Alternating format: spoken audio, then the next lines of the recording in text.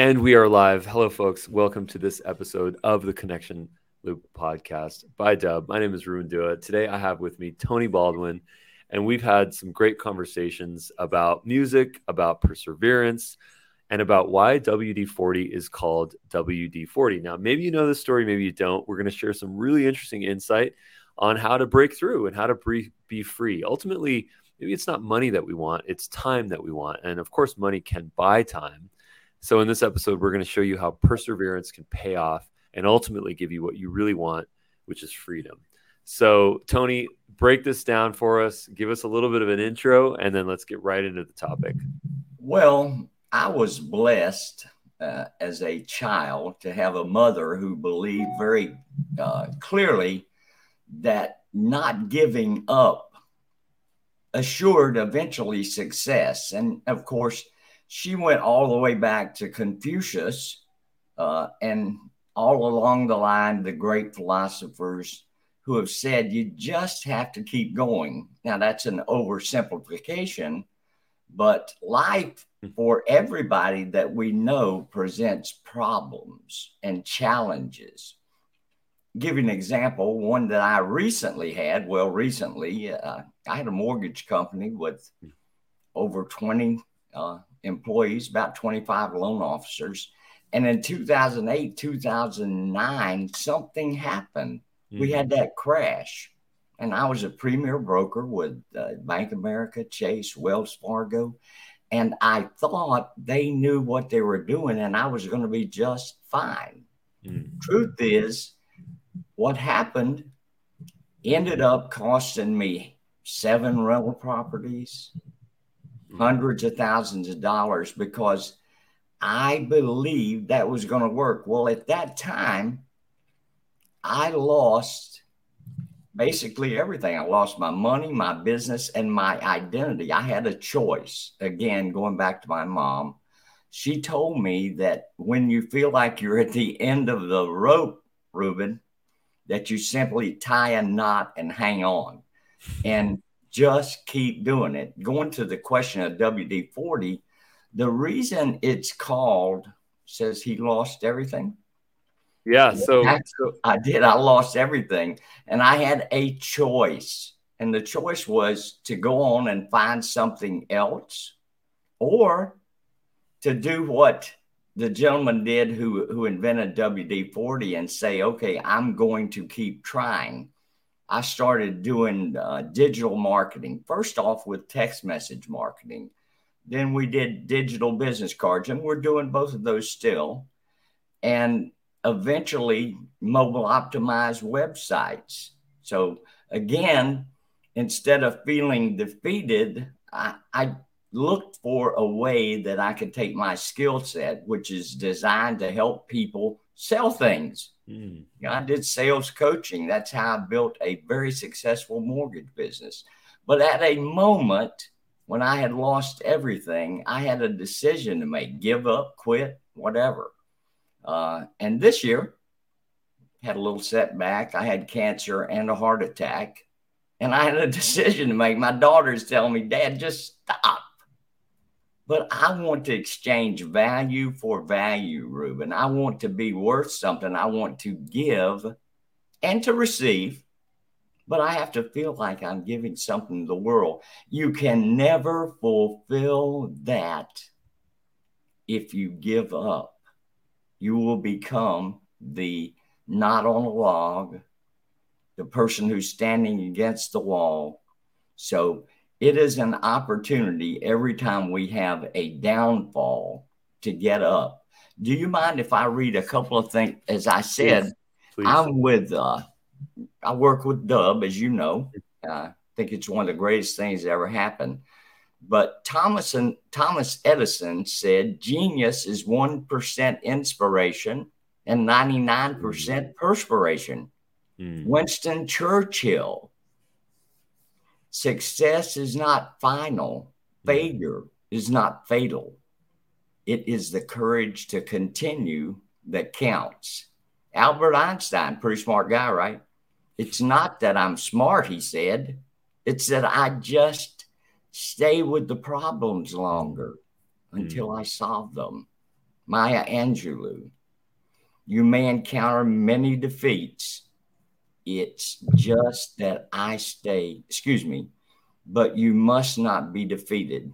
And probably the most famous persistent person we all know was Abraham Lincoln. Mm. If you get a minute, go Google Abraham Lincoln failures, and you'll find that he had a life filled with failure. And his first real success was when he was elected president. Think about that for a moment. The most influential human being in American history who literally changed the course of the world. He was defeated for everything. He ran for Congress. He ran 2 or 3 times. He ran for Senate. He lost a campaign for dog catcher. Think about it. It is amazing. Exactly. Thank you for pulling that up. It is amazing. But in 1860, he became president of the United States and literally didn't just change the world that he was living in, but the world that we're living in. One more, Michael Jordan. You may have heard of him. Michael Jordan said this: I've missed more than 9,000 shots in my career. I've lost almost 300 games in my career. 26 times I've been trusted to take the last shot and missed. I failed over and over and over again in my life, and that is why I succeed. My grandfather, God rest his soul, quoted someone that I can't remember right now, but the statement was, find me a man who has not failed, I'll find you a man who has tried nothing. So having these values implanted, and they are values, that giving up is not an option. I will tell you something following on with that. I'm going to be a confessor here, if you will. Okay. Persistence and perseverance are the key to continuing, but they've got a twin, or almost a twin, that is, quite frankly, consistent. So perseverance can take me past the big problem, but success means I have to be consistently persistent. Well, I have to find something that I believe in, that I can promote and use my skill set, but do it daily, over and over and over again. And if there's a failure or a problem, okay, I'm fine. I'll persist. And basically, that's my story, and I'm sticking to it. I love this story. I mean, I have so many questions, so many thoughts. The first thing that I wanted to ask you is that what advice can you give people that are embarrassed of their failures? So it's one thing to have experienced them. It's one thing to have learned from them. It's one thing to fail forward and to make some sort of an improvement. But how can we turn our failures into something that we're at a bare minimum comfortable in sharing, at a maximum proud of sharing, because it actually helps our brand and the fact that we've elevated our consciousness? Well, that is one of the greatest questions that anybody ever asked me. And thankfully, I've spent a lot of time thinking about that. When you're training people to sell in particular, there's a lot of fear of failure, as you know. And the way I've talked about that to people, are you a sports fan? I think so. A little bit, not too much. I stopped. I went on a complete TV diet about 2 years ago where I don't watch any TV. So as much as I can be without TV, which means well, really. Most salespeople in particular, have a sports team. And I ask them this question: if your team could play as many games as they wanted to, and we only kept a record of the successes, how would that be? We only count the wins. And in truth, in business and in sales in particular, nobody ever goes to an insurance guy and say, well, how many policies didn't you sell this week? They talk about the successes. So in light of the question that you asked me, it does take a certain amount of self-confidence to realize that your failures, just like I told you about mine, is a point of pride. Mm.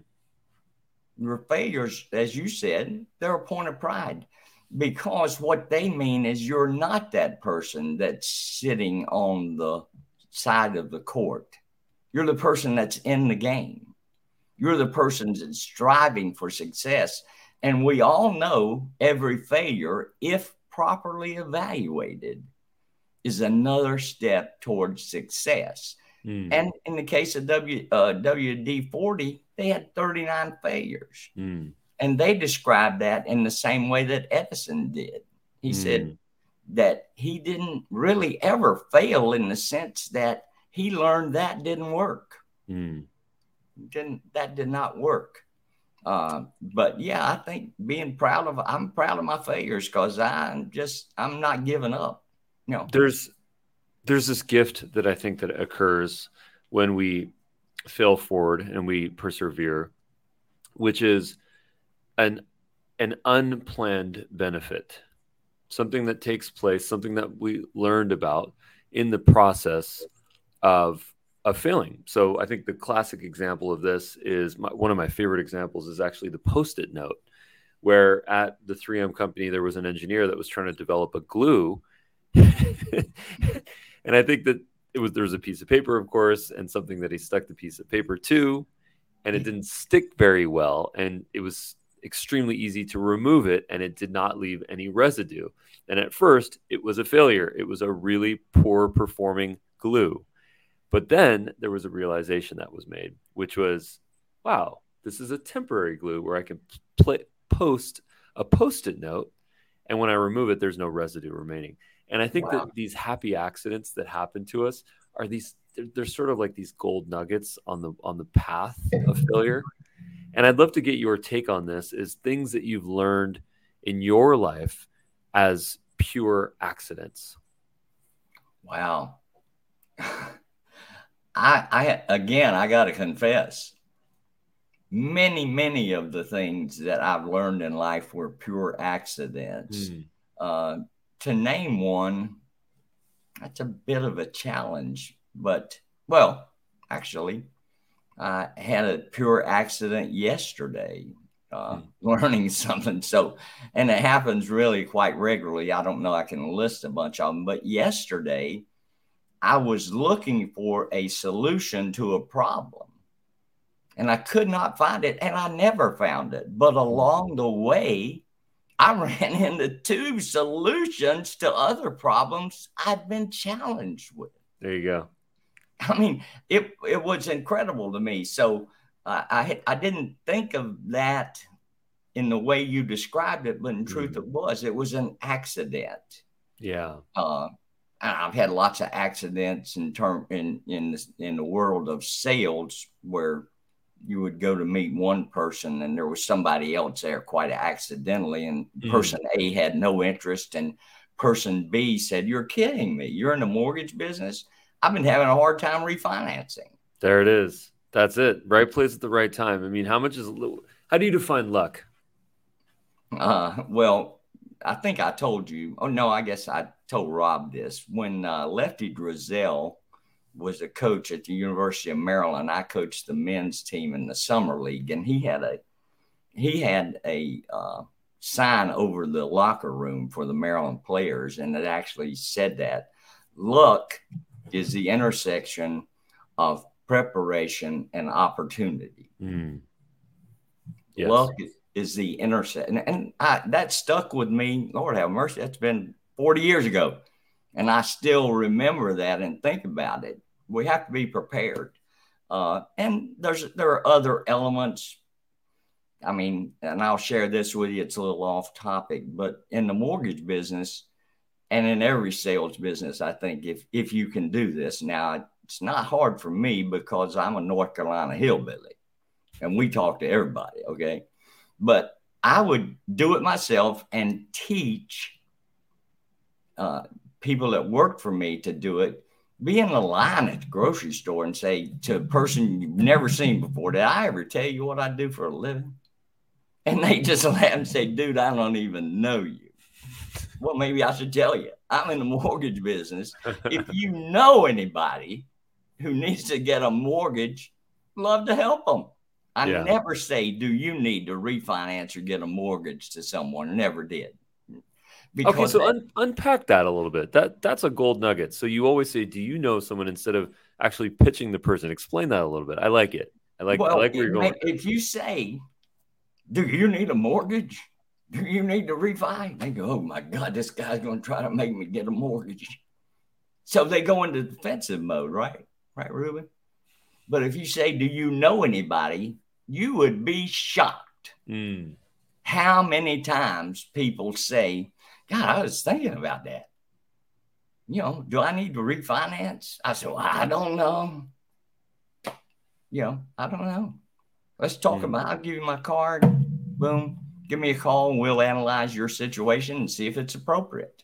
I never say, well, what's your interest rate and da, because I want them to be able to feel comfortable that I'm not, over aggressive. Okay, so this is something that I think we all need to download here, is that there's a very natural inclination that we have to go and pitch ourselves to the person that we just met at the barbecue, at the after hour party, at the conference, at the line in Starbucks, or at the grocery store, a friend of a friend that we meet.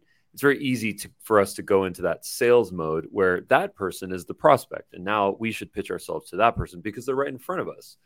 But I think what Tony just taught us is there's this unlock where we separate ourselves from having to pitch the person right in front of us. And instead, we know that they have influence and they have friends.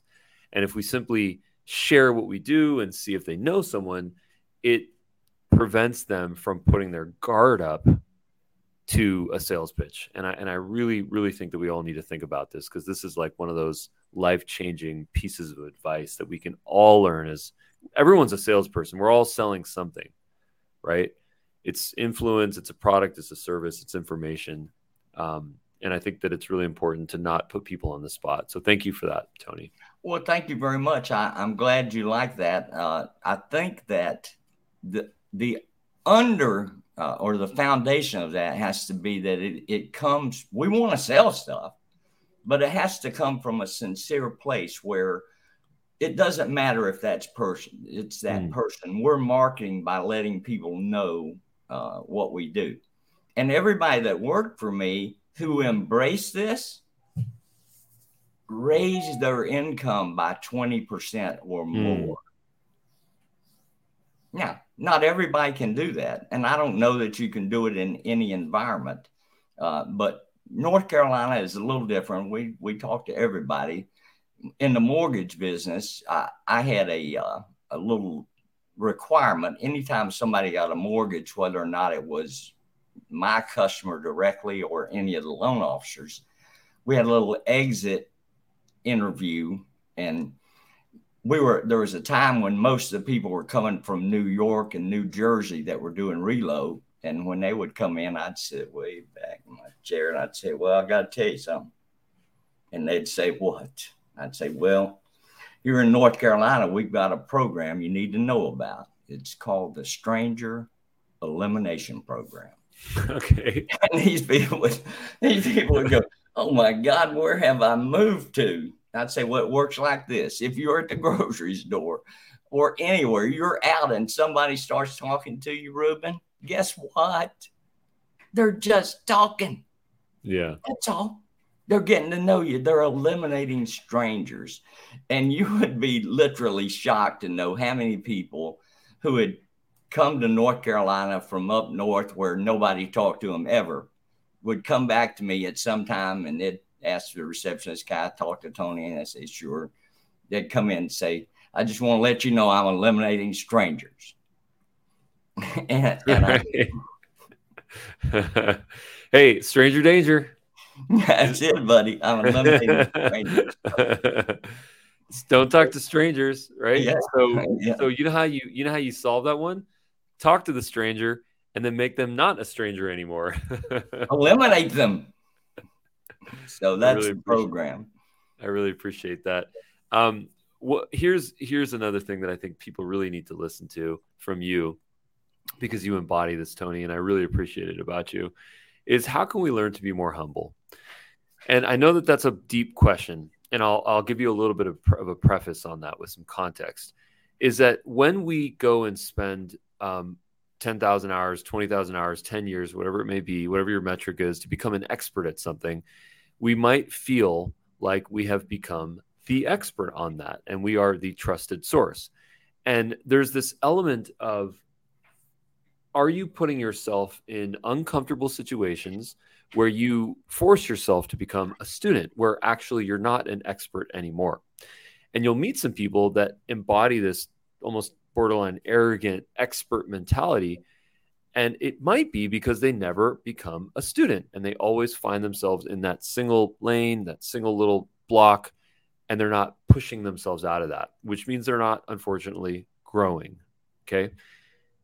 My question for you is, if we feel like we're being arrogant, if we feel like we're not being a student, how is it that we can push ourselves to either actively become humble or inactively become humble? Because at the end of the day, people like to work with humble people. That was a lot of information. I'd love to have you. Well, you actually answered the question. The answer was in the question. If you have the true desire to be a servant leader and express humility, you have to be willing to go out and do things where you're not the expert. If you always want to be the expert, you're never going to be able to do it. So to me, the answer was in the question. And my mother taught me something, God rest her soul, that I think may be important here. And that is, there are a lot of people who demand that they're right all the time, sometimes even when they're not. And she told me, and I'll paraphrase her, she said, if you insist you're right all the time and don't have an open mind, you run the risk of being wrong forever. But if you open your mind, she taught me minds and parachutes have to be open to work. If you open your mind, you now have the opportunity to be right from now on. Do you really want to be right, or you want to be the great pretender? So Yeah, I know that's a little off the question you asked me, but I think it has been the key from my perspective. It has been the key to staying humble, because being taught that insisting you're right or having to be the person in charge. In the mortgage business, I had two, the little plaques you put on your desk. One of them said assistant. Okay. And people would say to me, I thought you owned this place. Well, I do own it. That's why I'm the assistant. The other one said problem resolution engineer. Because we all get paid, right, for the problems we solve. Yeah. When I was doing seminars for realtors in order to build my business, the first thing I showed was a picture of a McDonald's. And I would ask them, what is that? That's a McDonald's. I said, yeah. It's where I go to get my coffee in the morning. I grab a sandwich there. It's junk food. It's all of that, but it's something else. It's the place people work who are willing to work for at or near minimum wage, because everybody can put a hamburger across. But who can sell a house? Yeah. Who can go through all that? So it's the problems we solve. So I told them, in the mortgage business, and really in everything I've ever done, when I get a problem, I look up and say, Lord, thank you for that problem, because I sure enough don't work for minimum wage. Yeah. That make any sense to you? Well, this was a really great learning for me, because what your mom now taught us, initially taught you, but now what she taught us, was that if you insist on being right all the time, you might always be wrong. And I think that's really the answer that I was looking for. So thank you for sharing that. It provides a really unique perspective for me, where you ask yourself in the form of the deepest form of self-awareness, when was the last time you were wrong? When was the last time you were a student? When was the last time you were a beginner? When was the last time you put yourself in an uncomfortable situation? Starting something new in your 30s, 40s, 50s, 60s, 70s, 80s. When was the last time you did that? Because maybe if you haven't, you, my friends, my dear friends, you are stuck in your comfort zone. And I Yeah. don't know what great things can happen in the comfort zone. Great Not things have much. not happened to me in my comfort zone. I can assure you that. Not much can happen. Well, there's no growth in the comfort zone. How about Yes, that? there's no growth in the comfort zone. Thank you for saying that. That's exactly right. There's no growth. It's just like I'm working with a company that is beginning something, and people complain that it's not perfect. I heard today in the meeting, we're looking for progress, not perfection. But all the real opportunity. Have you ever seen the Rogers Bell curve, Dubin? Yes. Ruben, I mean, Yes. you've seen that, Yes. and it shows growth. And where the opportunity is in the early adopters. So when people tell me, "Oh, everything's not perfect," I say, "Thank the Lord. Yeah. Thank Right. the Lord. We Right. are we're on the precipice of opportunity, and it is imperfection." Well, if you study if you look at the sort of neuroscience of reward systems and what breeds the most success in children and adults, does not matter. Absolute same results. If effort is rewarded versus intellect, the results are dramatically better with the group that was rewarded for doing more effort, putting Mhm. the effort in, not the folks that were told that they're bright or intelligent. And this is something that I have to remember as a leader, as a follower, as a student, as a teacher, as a father. I need to teach, and as a son, I need to teach myself and continue to remember this, that the thing that we should reward in the people around us is the effort that they're putting in to do things, not Yep. in the skills that they were quote unquote born with or some preconditioned situation that they have. And for all the leaders out there, I, I think that we should remember this: reward on effort, not on intellect, because effort is where it's at. The brightest people are not more successful than the people that work the hardest and put in the effort. There's so much data on that. Yeah, John Wooden had a quote about He that. used to be my neighbor, just so you know, in Encino. I'll tell you a story in a moment. Well, I mean, everything that we can think about being good in terms of striving for excellence was embodied, obviously, in that man.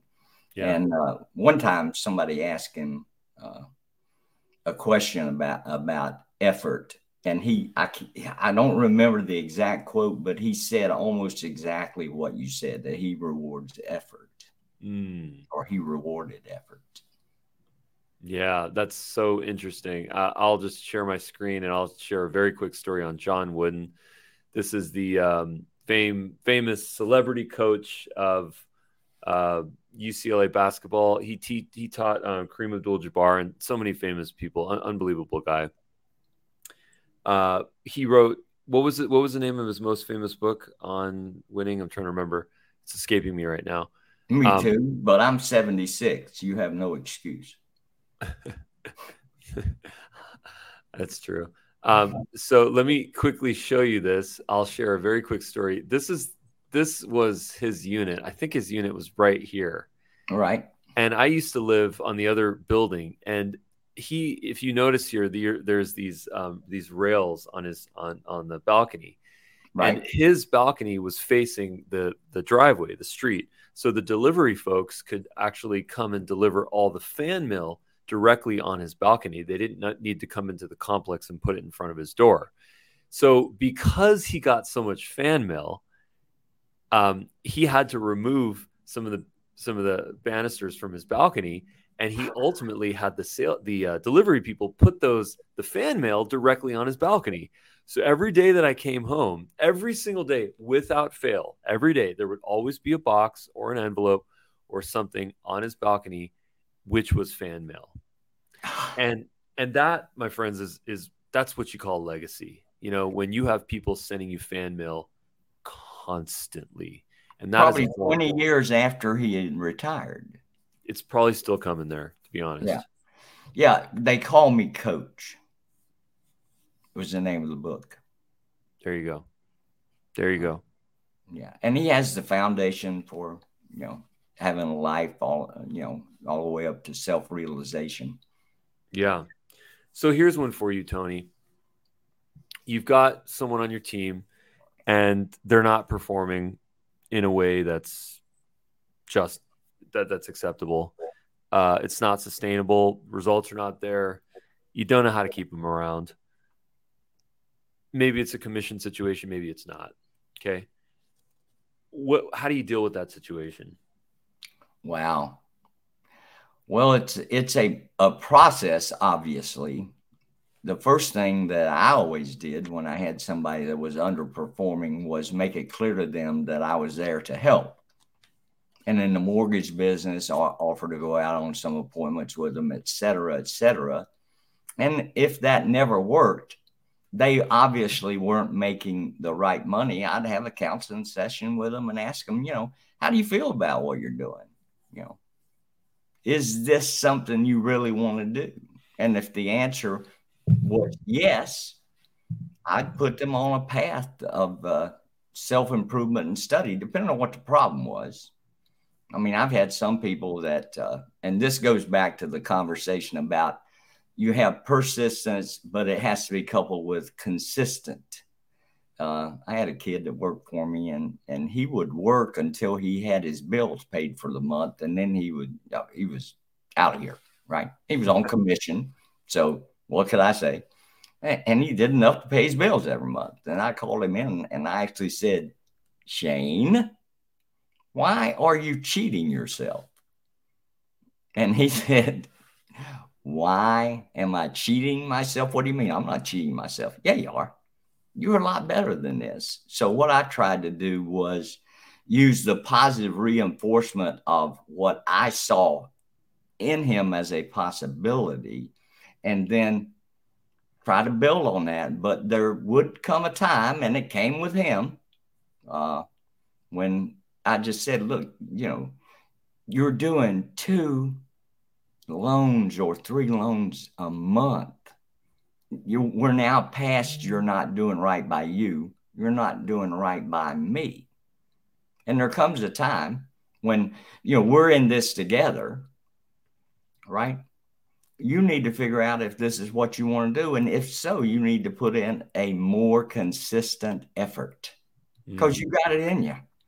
But always, you know about the what they call it, the sandwich method.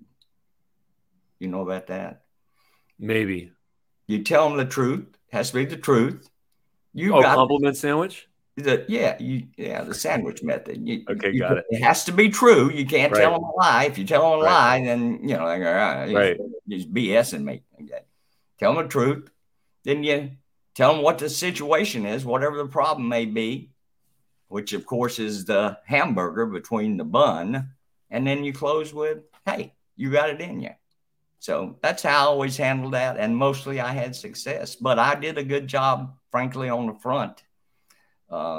Getting people that were good at it. But a person that is personable but lacks consistency can fool you.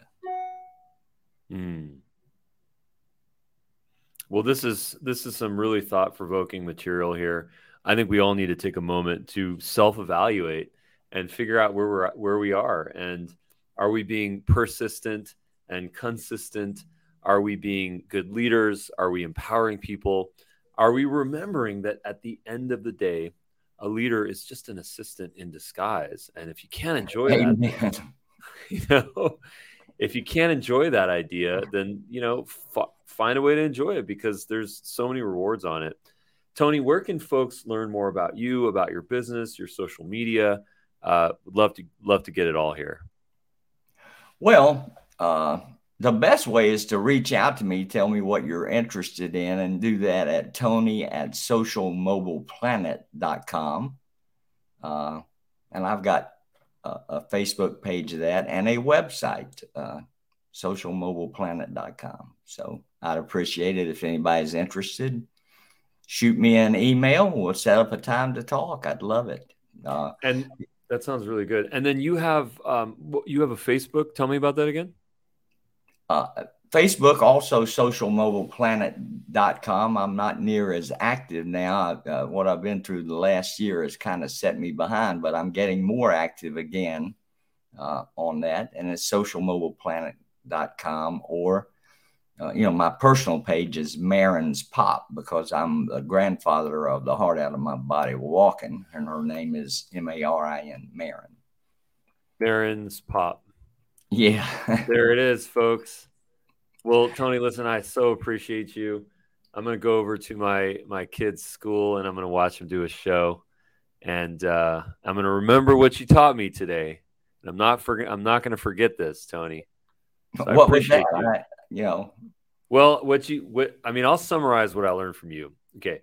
Number one is that it's so important to remember that if you are always right, and your chances are you might never know that you're sometimes wrong.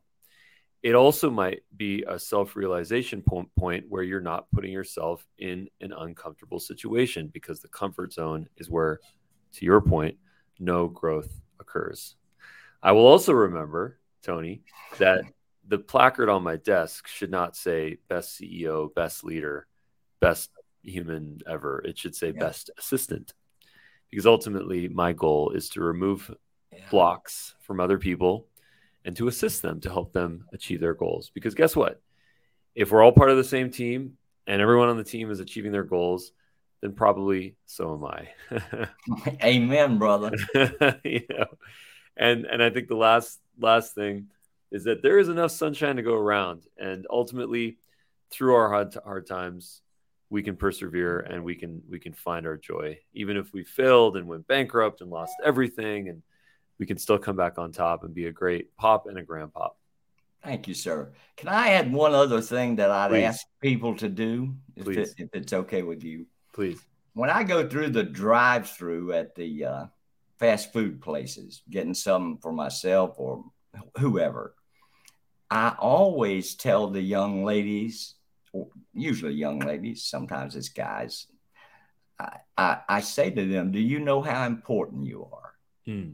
And they look at me and say, I'm important? You're one of the most important people around, because you touch more people than 99% of the people in the country. And they kind of smile big. And I'll tell you what you did just then, young lady. I was going to go home and beat my wife to a pulp. And then you smiled. You saved her. Of course, I followed that up with, I'm not married. So I'm just letting you know that your smile is a blessing to the world.